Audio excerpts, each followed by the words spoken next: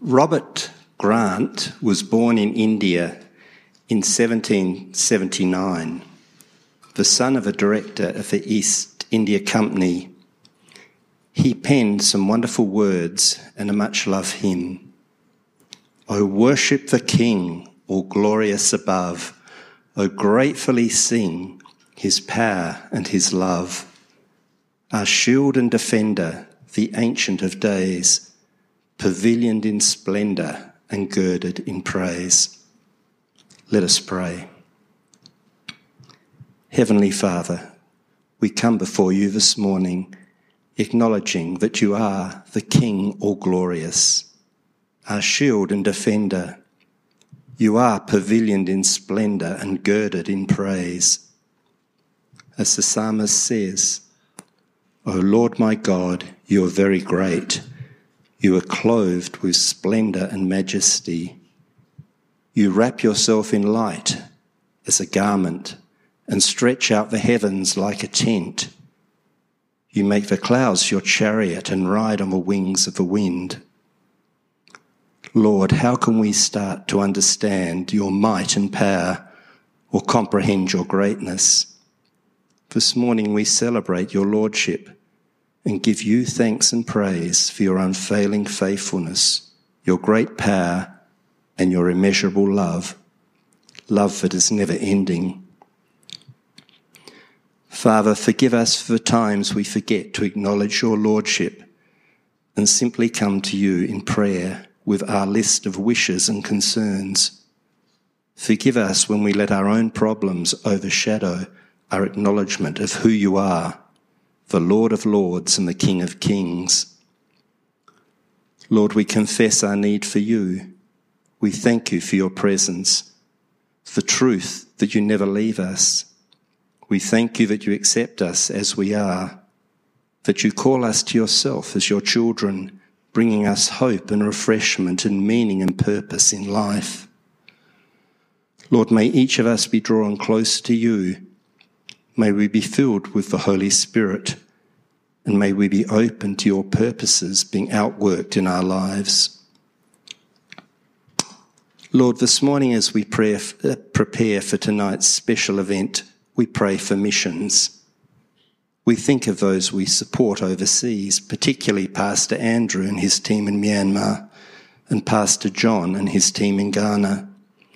We thank you for the work these men are doing, preaching the gospel and sharing your love in practical ways with their local communities. We pray for the political situation in Myanmar and the risk of persecution that Pastor Andrew faces each day. We pray for the school that Pastor John is building and for the new churches that are being planted in Ghana. Lord, may these men, their families and their teams be encouraged as they seek to serve you and share the gospel. We pray too for Pastor Barry Silverback, who continues to work tirelessly for overseas mission work. Thank you, Lord, for upholding him, his wife Rosalie and his family over many, many years. Lord, we pray for the next generation of missionaries to continue the work that Barry has pioneered. We pray for those you are calling into this work at this time. We pray for safety and favour as they step out in obedience. May doors that have been closed swing wide open by divine influence. May those they come into contact with be open and willing to hear and receive the life-altering truth of the gospel.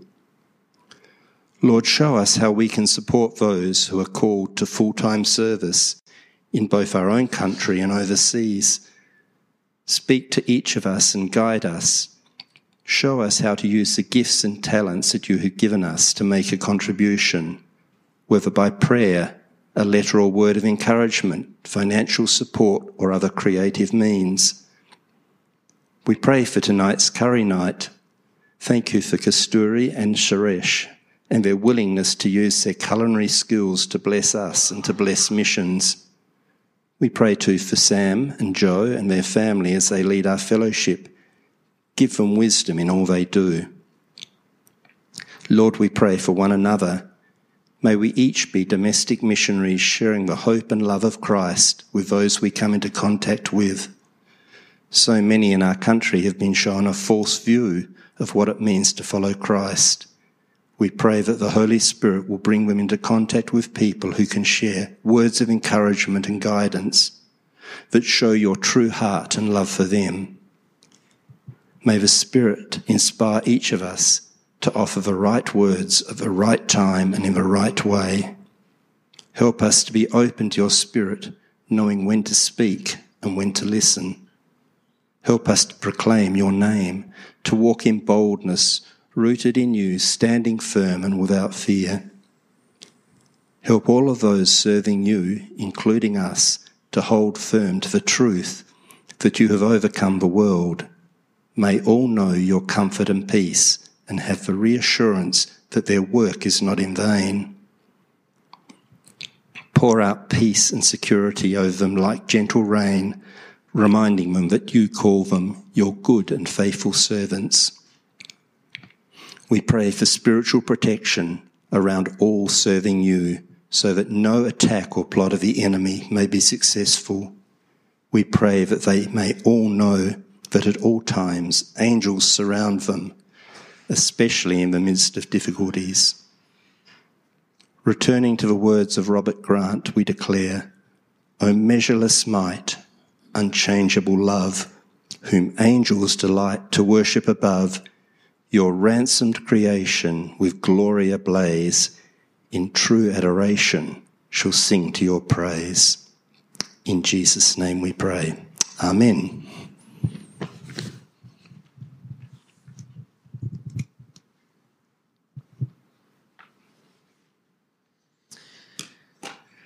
Good morning, church.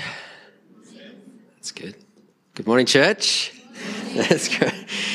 Hey, it's wonderful to be sharing with you again, and I just want to extend the welcome that Andrew and Kathy gave. If you're new, my prayer is that you would sense God's love for you, his presence here, and his voice speaking and encouraging you in your circumstance and in your life. And if you're watching online, that goes for you too. Perhaps you're listening to this in the car as a podcast. I trust that God's going to be speaking to you this morning and, really ministering to your life and to your heart. I want to start this morning a bit differently. I just want to share with you an encouraging word. And this came to me because I had a dream, and we've been going through Acts, and Peter in Acts quoted from the prophet Joel that said, "In those days, your old men will dream dreams, and your young men will see visions." I had my birthday the other day, so obviously I've just sort of gone over that threshold of now I'm the old man, because I had a dream, and normally I don't remember my dreams. I'll wake up and can't remember what I dreamt, but I had a dream the other night and it was very vivid, and I woke up and I could remember kind of word for word what I was saying. So I want to share it with you as an encouragement before we begin this morning. And that was, I was standing here and I was speaking to you beautiful people, and I had in my hand what looked like a jumble of string or sticks. It was all messed up. And I was saying to you, this is God's gift for you. And I actually sort of drew a picture of it. Kind of, there you go. That's God's gift to you. It's an interesting gift. Maybe it's an unexpected gift. And it's not what you expect. And that's what I went on to say. That sometimes the things of God are not what we expect. Sometimes what God has for us and wants to share in our lives are different to what we thought they would be or believe that they should be. Perhaps they look messy. Perhaps they look not neat and tidy, which is kind of what we expect God's gifts for us to be. And I was holding this thing and I was saying, this is, God wants to give this to you to add to your life. And there's some blank faces, as there might be some blank faces now. How's this jumbled up mess of string and sticks or this thing going to fit into our lives? And then I went on to speak about, I love gardening, and love the concepts and the pictures that gardening bring into Scripture. And we make our own compost at home. And compost really is messy. It's our rubbish that then it changes, and it's something that is good, that when incorporated into the soil, when it's dug into the soil, it allows that soil to bring life and growth and purpose for the plants. And what I saw was us, and remember early on at the church when we first moved into here, we talked about the trees and the pot plants. As you uncover a pot plant, what does it look like with all of its roots and all of its mess? It looks a bit like that, doesn't it? But as we incorporate what God has for us and what we have, they mesh together to bring something that is complete and whole and beautiful, and that creates growth and goodness in our lives. And the gaps in our lives are filled with the things of God, and the things that we have, God uses in his purposes and goodness. So I want to encourage you this morning to be open to God, that his word might be something that's different than you expect. You might be an egg beater. You're expecting something different. Might be something that's outside of the box or the realm of a call on your life that you think, that can't be me. Be open, because the things of God are so often different to what we expect them to be.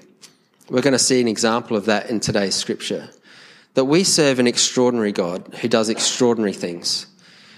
And be open to the Spirit speaking to your life. And maybe through this series, as we've been going through the book of Acts, there's been some doctrinal things, or maybe some truth things that have come out in Scripture that you're kind of going, that's not what I was expecting. That's a bit messy. That's different to my upbringing. That's different to what I expected the Christian life to be. Maybe God's saying, be open to embracing those truths, embracing that mess into your life, incorporating it into who you are to allow you to grow into who God is calling you to be. May that be a blessing to you this morning and a word for you in your heart. I could probably sit down now. We've been going through the book of Acts, and we've been teaching through it. If you're new or if you're watching for the first time, we've been teaching through the book of Acts kind of chapter by chapter, and we are in the middle of Paul's third missionary journey. And last week we sort of stopped halfway through chapter 19. We're going to complete chapter 19 this morning, hopefully. And we are in the middle of the journey. Once again, Paul is sent from Antioch, the sending church, and Paul makes his way to Ephesus. And really, the whole of his third missionary journey really is centered around what happens in Ephesus. There's a revival that breaks out, really, and the gospel spreads in a similar way to what we saw in Jerusalem to the Jewish community, now to the Greek, to the Gentile world. This is kind of another example of the gospel just going out and affecting that whole region. In fact, we left last week with verse 10 where it said Paul came upon a new kind of ministry endeavor where he didn't have to go town to town, place to place, and it wasn't up to him to set up churches, but he stayed in Ephesus for 2 years. This was the longest he stayed anywhere in his whole ministry life. He stayed there for 2 years in this hall of Tyrannus, where he rented this hall, and he basically had a Bible college where the disciples would come and they would hear the word of God. They'd be trained up. They'd be empowered by the Holy Spirit, and they would go out and they would reach the surrounding towns. And so all the Jews and Greeks who lived in the province of Asia, Asia Minor, heard the word of the Lord. Now, isn't that a wonderful statement? That all who lived in that province heard the word of the Lord. That's a great picture for us as a church, that we come together, that we're edified by the word, that we're trained up, that we're empowered, and that we go out and we are the ones that completely transform a whole region. Imagine if we could say all the Jews and Greeks of Blackwood or Adelaide Foothills heard the word of the Lord. Amen? Because in Revelation 2 and 3, John writes to the churches in this region, and the ones in yellow are the churches that John writes to in Revelation. And we have these churches, Sardis, those ones, Philadelphia, I can say that one, and Ephesus. But did Paul go to these towns? He didn't go to those towns, and yet they're the churches that are in that region, because the church was empowered to go out, share the gospel, and church planting in that whole region. And then John later comes and encourages the churches in those regions. So the Jews and Greeks lived in the province of Asia, heard the word of the Lord. That's where we left off. So amazing things are happening in Ephesus. And then now following on in verse 11, God did extraordinary miracles through Paul. We talked about an extraordinary God before, didn't we? Luke lists here that these are extraordinary miracles. In fact, they're quite unusual. They're out of the box. They're not what you expect. Normally, we would see the miracles of healing or demonic kind of things. But here, so that even handkerchiefs and aprons that had touched him, that is Paul, were taken to the sick, and their illnesses were cured, and evil spirits left them. Pretty amazing thing that's going on here. Handkerchiefs, really, it's the sweatband. So Paul was a tent maker, and so he's making tents, and he's got a sweatband around his brow that sort of takes the sweat as he's working hard, and the apron's got oil and dirt and stuff all over him. And in his normal work attire would then go out to the sick, and those who touched it would be healed. So this is kind of an extraordinary, amazing experience. Again, not what you expect, right? Not what you see in other places, because God does extraordinary things and unexpected things. But I also want to look at this verse in verse 11, because I think it's one of those things that we can easily skip over, but it's a profound verse because it says a lot. Now, in the NIV, it says, God did extraordinary miracles through Paul.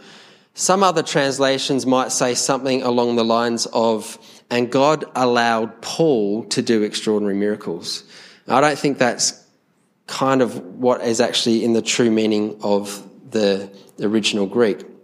I've got a couple of different translations here. The ESV says it beautifully. And God was doing extraordinary miracles by the hands of Paul. New King James also says that. Now, God worked unusual miracles by the hands of Paul. Here we have a beautiful statement that sums up, really, the book of Acts. God was doing. Remember when Peter and Philip and even Paul are confronted by by whose name are you doing this, or who's enabling all these amazing things to happen, and their responses are, I'm just a man, I'm nobody, it's nothing to do with me, it's the power of God, it's the Holy Spirit at work that is doing it.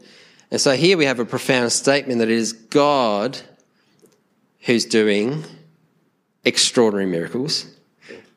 And they are extraordinary if we think about the things that happened through Acts by the hands of Paul. Do you know, God used ordinary men and women throughout the book of Acts to do extraordinary things, but they were just like you and I. God used the hands of Paul to do amazing things. And it's the same today. God is looking around his church and he is looking for hands to use. He is looking for mouths to use in his purposes and his work in the world. And so I can change this to the now context. God is doing, and we're trusting and we're believing that God will do extraordinary miracles by the hands of ... You, me, the church. Are we open and willing every day to say, Lord, use my hands. Lord, use my feet. Lord, use my mouth to do extraordinary things. Not because I'm anything, but because you, God, are the one that works. A profound verse. Now, some Jews, there's always some Jews. I don't know about you, but when you read certain stories in the Bible, there are some things that are quite humorous and funny. I think this next passage is one of those. In fact, next chapter, when we get to chapter 20, when a young man falls out because of Paul's preaching, I think that's hilarious too. We'll get to that. But I think this is quite funny. Some Jews went around driving out evil spirits and tried to invoke the name of the Lord Jesus over those who were demon-possessed. So there were some Jews who sort of did this as a business. They'd go around and they would try and drive out evil spirits. And they're seeing that there is power in the name of Jesus. They're seeing that God is doing extraordinary things. And so they're thinking, hey, how can we get hold of like the special recipe, the special magic saying or something to allow something good to happen that makes us look good? Okay? It's very different to what the disciples did. They want to make God look good. These people want to make themselves look good. And so they're trying to invoke the name of Jesus that was doing wonderful, powerful things. They would say, in the name of Jesus, whom Paul preaches, I command you to come out. In the name of Jesus, whom Paul preaches, we don't even know who this Jesus is, but the one that Paul's talking about, now come out. So they're trying to kind of get hold of the power of Christ. 7 sons of Sceva, a Jewish high priest, they were doing this. So they're going along, they're saying, in the name of Jesus, whom Paul preaches, come out.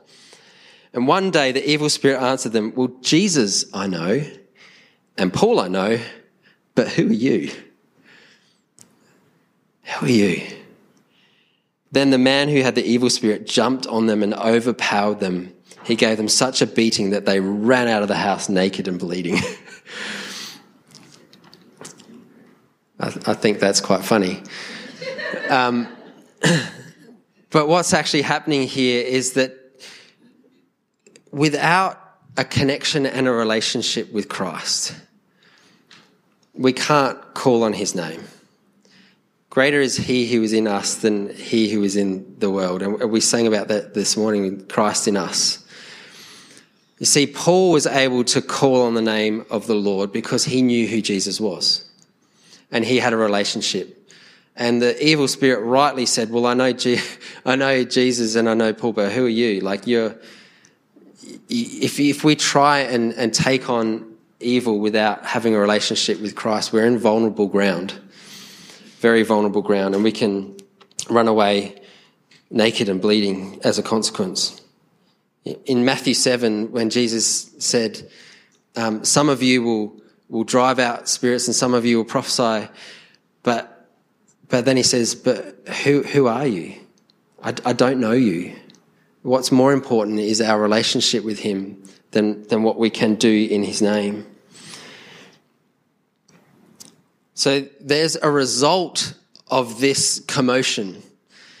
It's a crazy thing that happens, but the story gets out in Ephesus. And the story then has an ongoing effect on the whole of that region. So when this became known, the Jews and Greeks living in Ephesus, they were all seized with fear. I love this. And the name of the Lord was held in high honor. When God works, when people see the truth and the power of God at work, he is held in high honor. And my prayer would be that we as a church, as we lift up the name of Jesus, as God works through us, that people would not see us, but they would see Christ, and that he would be held in high honor, that we would be making his name famous. And many of those who believed now came and openly confessed what they had done. So the work of God is now revealing people's sin, and they're coming and they're going, in comparison to the power of God, I now need to sort of get my life right and need to get my life back on track. So many who believed came and openly confessed what they had done. A number who had practiced sorcery brought their scrolls, their books together, and they burned them publicly. And when they calculated the value of the scrolls, the total came to 50,000 drachmas. So someone's tried to calculate that based on a day's wage and things like that, over $1 million in today's money. In that way, the word of the Lord spread, there it is again, and grew in great power.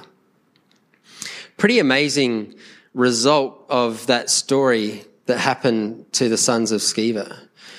And many would sort of look at a passage like this. I remember back in my youth group days, Joe and I would go to another church in the evening and be part of a home group in that church as young adults. And one pastor had used this passage to talk about anything that is not of God in your life, you have to get rid of. And so these young adults were so passionately taken by this word, and they got all of their music that wasn't Christian, and they went up to Mount Lofton and they threw it off the mountain. And they're sort of we're following Scripture in like burning these things. One of these young men was a musician, and he was a bass player, and he just loved the melody of Sting, the artist Sting. And I remember like a week later talking to him, and he was like devastated because he just wanted to get home after a hard day's work and listen to the beauty of Sting, the musician, and he couldn't because he'd thrown the CDs off the thing. So what this is saying is that it's not saying to get rid of everything that isn't Christian. It's getting rid of the demonic things. It's getting rid of the evil things in our lives. The Bible is very clear when it says have nothing to do with evil. And these people realised that. And so the first sort of takeaway thing is if we are dabbling with or interested in or trying to get hold of anything that is not of God but is of evil, we should be burning it. We should be ridding it of our lives and ridding it out of our homes. But the second thing is the cost. It's really interesting that Luke talks about the cost of these books and these scrolls. They would have been worth something. But for the Christians there, the worth of these were insurmountable to the worth of knowing Christ. Yes, they may have been expensive, but it was nothing in comparison to the worth of being in relationship with him and having his power in their lives. Thirdly, quite often people practiced sorcery and the occult because they were trying to control what was uncontrollable. In our lives, there are certain things that we can't control, and we like to be in control, don't we? And so they would participate in things to try and make sense of the world, or trying to control or have insight into the things that we shouldn't have. Carol came and spoke to the youth on Friday night, and we were talking about prayer, and she had this statement which was, worry is a conversation with ourselves about things we can't control, but prayer is a conversation with God about things he can control. And that's precisely what's happening here, is that people are realizing that there's no power in these things of sorcery or the occult, but there is a greater power that can actually give insight into those things. So the occult, there might be health issues that they come up with some potion to try and control. They might think about their future and what does my future hold? Well, I don't know, so maybe I'll have insights into what my future holds. Or maybe I want to be protected from suffering and the world around me, so I'll do these things to try and protect me. or I want to have prosperity or wealth or success or things in my life. And so they involve themselves in these things to try and make those things happen. When the power of God moved in Ephesus, the people saw the silliness and the non-power of those things that had no ability over their future, over their health, over their prosperity, over whatever. However, the name of Jesus and Christ in their lives had significant impact on all those areas. So Jesus is supreme and rules over all of those things, and those other things seem worthless. Those other things have no power compared to the power of Christ. And that's what Paul was going on saying everywhere he went. These idols that you have, these so-called gods, are no gods at all. They're just made by human hands. They're just things of stone, they're things of wood. They have no power. They can't tell you your future. They can't heal you. They can't give you prosperity. They can't protect you. But God can. And they're seeing the folly of their ways and they're willing to just get rid of it. And so it should be with us in our lives.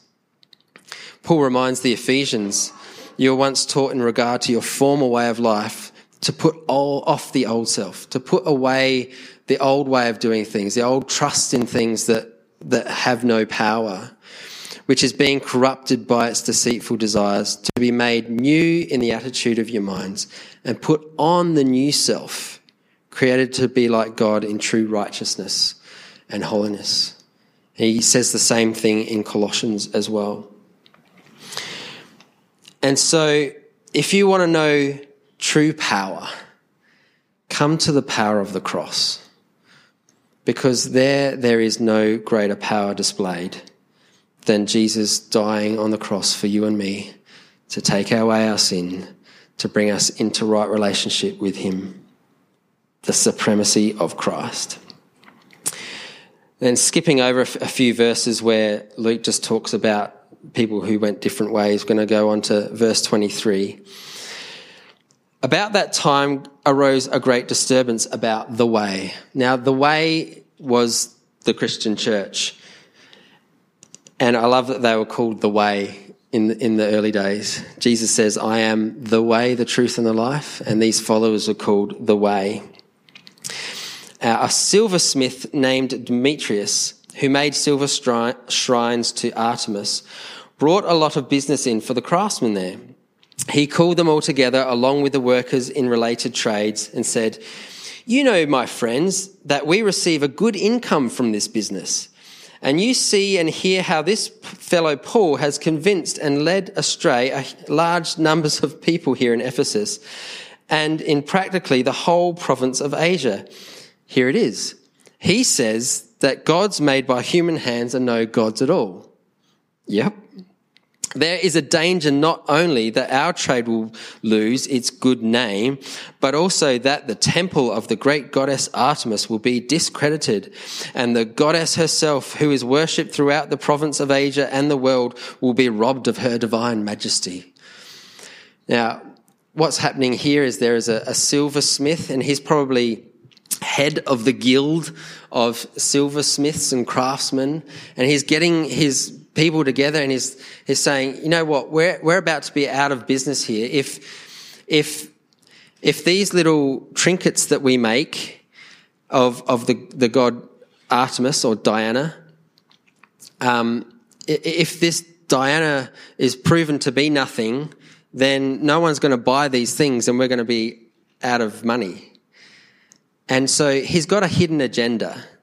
His agenda is that he wants to make money, but he couches it in this pretense of the name of this Artemis, this god, being defiled or being robbed of her divine majesty. But he's got a secret agenda, and that is that he's going to be losing out if this is the case. Now, in Ephesus, the story goes there was a meteorite that fell from heaven, and it was picked up and it looked like the shape of a young lady, and they made this into a god. And I've got a picture of it here. This is the goddess Diana, and it was said that it was thrown down from heaven to earth. And I've got to say, if I had that, I would probably want to throw it out as well, based on how it looks. But this was a goddess, and she had a temple. And this is the leftovers of the temple in Ephesus. That it was one of the 7 ancient wonders of the world. And an artist have tried to sort of depict what it would have looked like. And so this silversmith is saying, you know what? As all these tourists and people come, just like when you go to the Eiffel Tower, you get a little Eiffel Tower, or you go to the Colosseum, you get a little thing to take home.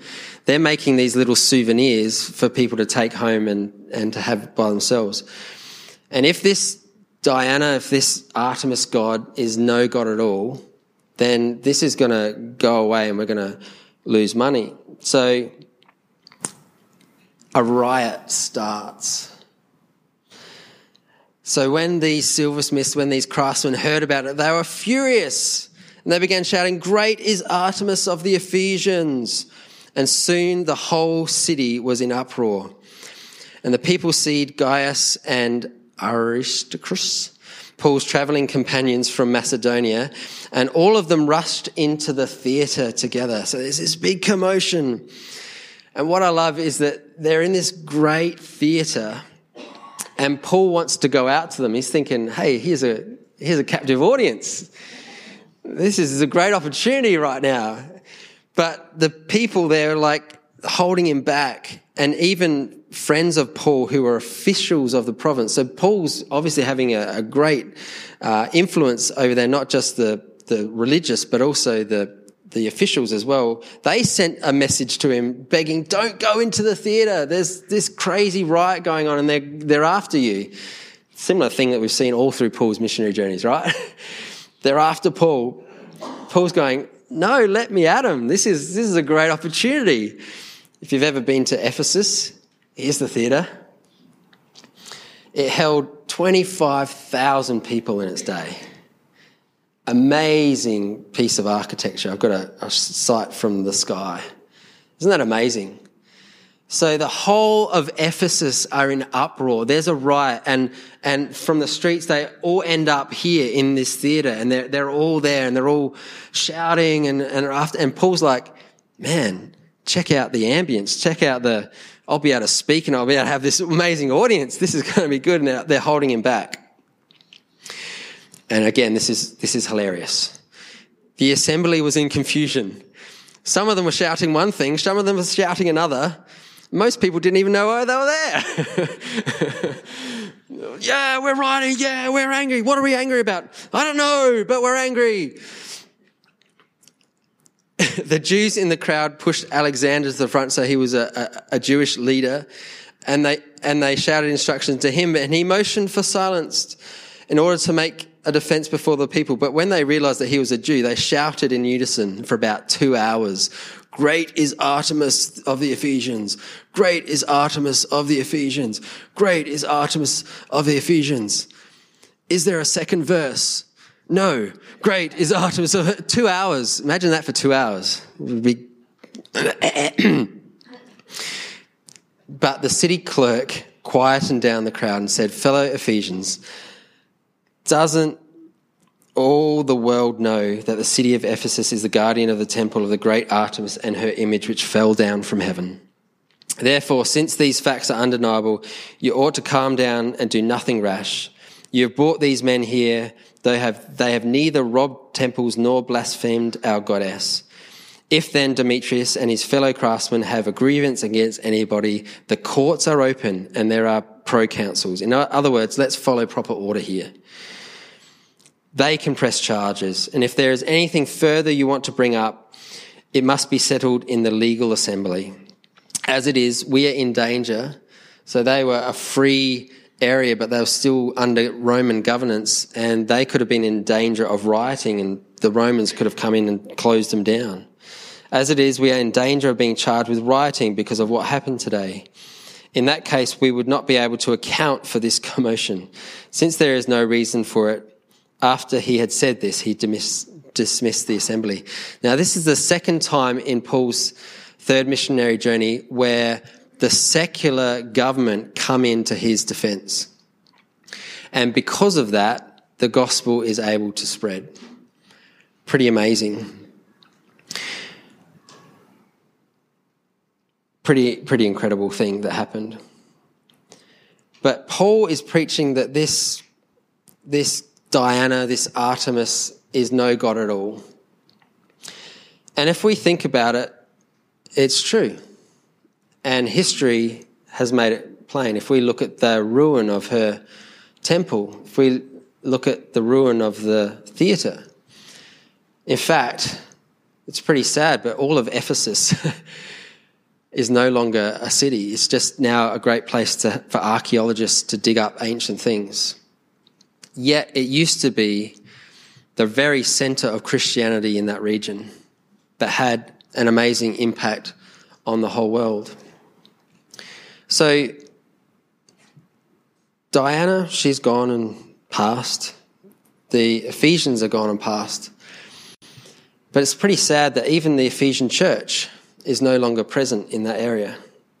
Well, once a church that had huge influence where revival was breaking out, where God was doing miraculous and unusual things, that church is no longer there. And I was thinking about that as I was preparing for this morning, and I was thinking about the letter that John wrote in Revelation. As God's scribe, he writes to the church. He says these words of him who holds the 7 stars in his right hand and walks among the 7 golden lampstands. I know your deeds, your hard work and your perseverance. I know that you cannot tolerate wicked men, that you have tested those who claim to be apostles but are not, and have found them to be false. You have persevered and have endured hardships in my name and have not grown weary. Well done, church. Of all the good things that you've done, the good deeds, the hard work, the labour, the word going forward. Yet he says to the Ephesian church, I hold this against you. You have forsaken your first love. You have forsaken your first love. And as I think about the church in Ephesus, I wonder if all the activity and all the work became what church and life was all about, and that they'd forgotten their first love. They've forgotten their relationship. Like when Jesus was with Mary and Martha, and Martha was working and deeding and hard work, and yes, it's a good thing, and yes, we need to be working and doing stuff, but it comes out of a position and a place that Mary found at the feet of Jesus. In her relationship with him, Jesus said to Martha, Mary has found the better place. And Jesus says to the Ephesian church, you've forgotten your first love. Come back to that. That is of first and foremost important before any work, before any good thing. And so I want to go backwards over my message this morning, and I want to encourage you as I get the musos to come up.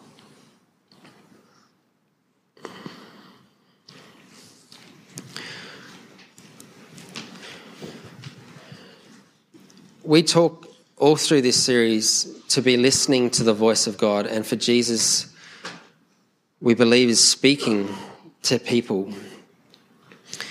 And there's 3 things really that I feel like the Lord is maybe bringing out of the mess of string this morning. And that is, have you forgotten your first love?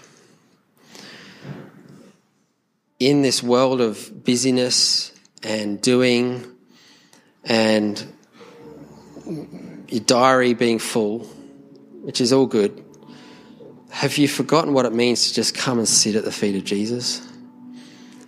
To be ministered to by him? for him to speak to your heart, for him to say, I love you. I've redeemed you. I call you by name. You're mine. Come and receive from me. Perhaps this morning as we sing this song, you just need to sit and remember your first love. Be filled again with the Spirit. Know that his loving arms are around you and that nothing else compares. Perhaps for some of you is the second thing, that there are some things in your life that he's calling you to get rid of. There are things in your home or in your routine that you put worth in or that you think have power, but really they are nothing compared to the supremacy and the full power of Christ in you. Is God calling you to set aside those things, to burn them, to be rid of them in your life, that you might be holy and blameless in his sight? And thirdly, perhaps God is calling you to be his hands, for him to work wonderful miracles through you. As you wake up tomorrow, would you pray the prayer, Lord, use me, use my hands in the places that I go, the people that I speak to, the avenues in which I have influence.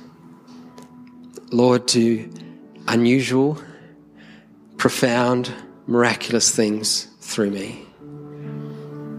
Let's stand together and pray.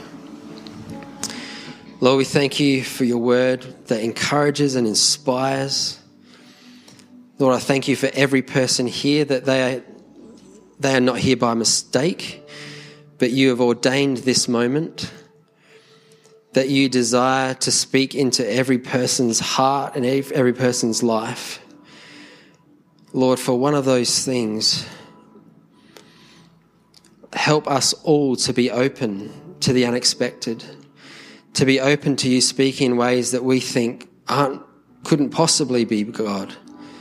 But when we incorporate them into our lives, we can see, Lord, that you are doing a miraculous and amazing thing, an unexpected thing. Lord, would you come and do unexpected things this morning? For those who need to sit at your feet, Lord, would you touch their lives? For those who need to be honest and be rid of things in their lives, would you come and give them the power to do so? And for those inspired right now for a new call on their life, a new thing in their life to be involved in, that they can be like Peter and like Paul, like everyone that we read in Acts, ordinary men and women, but used because they have open hands, willing to be used because you are a God that does extraordinary things. So Lord, as we come and sing now, minister to us. Spirit, work through this place, touch our lives and our hearts, we pray. In Jesus' name, amen. Amen. Purify my heart. Let me be as you, Lord. I choose to be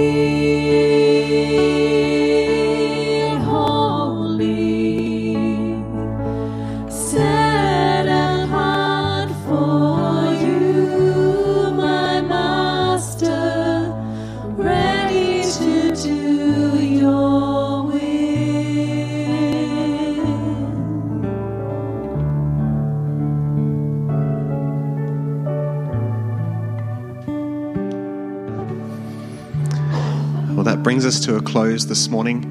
If you would like to pray with anyone, please join us in the prayer room afterwards, and there'll be people there who would love to pray with you. So thank you, Sam, for your encouraging word today, and please join us for tea and coffee, and we look forward to seeing you tonight for the curry night. God bless.